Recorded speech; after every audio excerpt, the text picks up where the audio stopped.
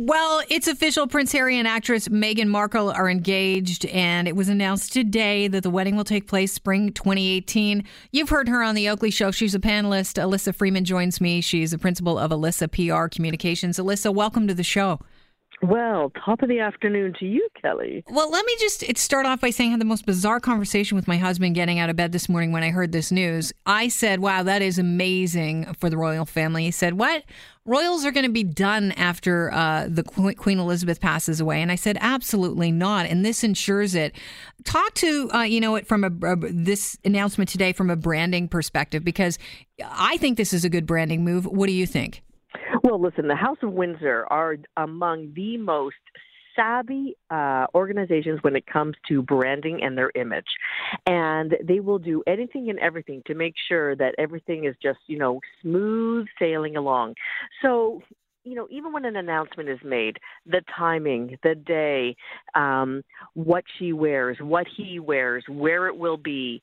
There were some people that even said because she wore a white coat, and a lot of people would be using that on Instagram or would be on the news or on papers, that she wore the white coat, so any print that they put on top of it in terms of, a media outlet would show up. Wow. So everything is very, very controlled. So, when you say, what's going to happen to the royal family in terms of relevancy after Queen Elizabeth does pass away, this kind of ensures that relevancy continues, because I would say that about 20, 25 years ago, the likes of Meghan Markle would have never stepped one foot into Buckingham Palace. Sure. But now it's a little bit different, right? Yeah, absolutely. And she's the descendant of a slave, which is really, this is huge. She's been divorced.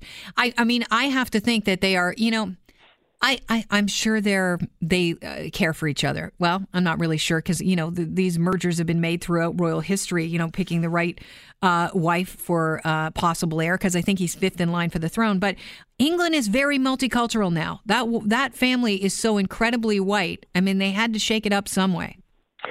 Some people say that Prince Harry is doing what his mother would have always wanted, to marry the person of his choice, to marry somebody that he was in love with, no matter what station of life that she came from. So, in essence, Harry was able to do that, not Prince William, because he's next in line. So that had to be much more carefully controlled as to who he would marry and where his wife came from and what she would be like. Prince Harry has a lot more leeway when it comes to that, because he's fifth in line, and the likelihood he will never ascend to the throne. So because of that, he can sort of get away with a lot more. Not to be too skeptical here, but could the royals not be courting the Americans? Well, I don't know. There'd have to be, what is the means to the end of courting the Americans? What would that do for their brand? Well, just so that they're popular, worldwide, and, you don't want, you want as much positive press as possible. I don't think that the royals would have to court the Americans to achieve international press. If anything, now what they have is they have two female superstars that will now be part of the House of Windsor. There's Kate, and there's Meghan. And I will tell you that the narrative going forward from now until, days on end will be Kate versus Meghan. Who wore it best? Who did this best? Who's being more this? Who's being more that? So I think that the British press will naturally take that into their stride. But right now, all the focus is on Meghan. She already has star power. She's already, all over magazines, and she's been in suits for the past, 5 years now. So, this adds a different narrative, a different luster, something that we haven't really discussed when talking about the royal family, because typically they choose girls from good families. If they don't necessarily have title, then, they have some sort of business. They're part of the business hierarchy. So this is a completely different narrative that will take over anything that may be sort of rearing its ugly head that we don't know about and brush it off to the side. She looks like a perfect match. When you look at Harry and his humanitarian work, she's been doing some. I know she got involved with World Vision, and she's worked with the UN. And also, she would be really well prepared for any kind of paparazzi attention, because as an actress, that's what you court. At the very beginning of your career, no doubt about it, like Diana, you're going to be courting that because you want to be on magazine pages as much as possible. And Diane did court the press, and we learned that since her death, that she would call the paparazzi when she was coming out of a hospital, or she would tell them where she would be.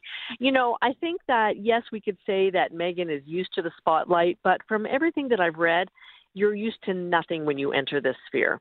Like you might say, okay, I'm well prepared. I have some sort of, job experience with this, but I think this is unlike anything that anyone would ever experience, because the eye of the world is consistently on you. You cannot bat an eyelash the wrong way without somebody reporting on it. What would you recommend she does moving forward?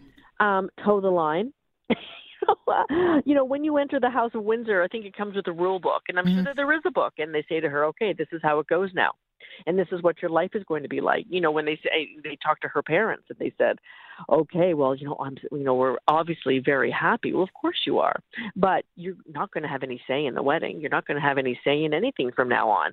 Just come along for the ride. The good thing is they're going to pick up the check, though.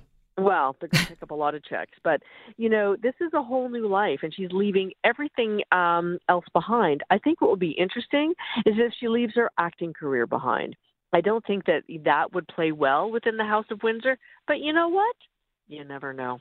Alyssa, thank you so much for being here. My pleasure. Thank you.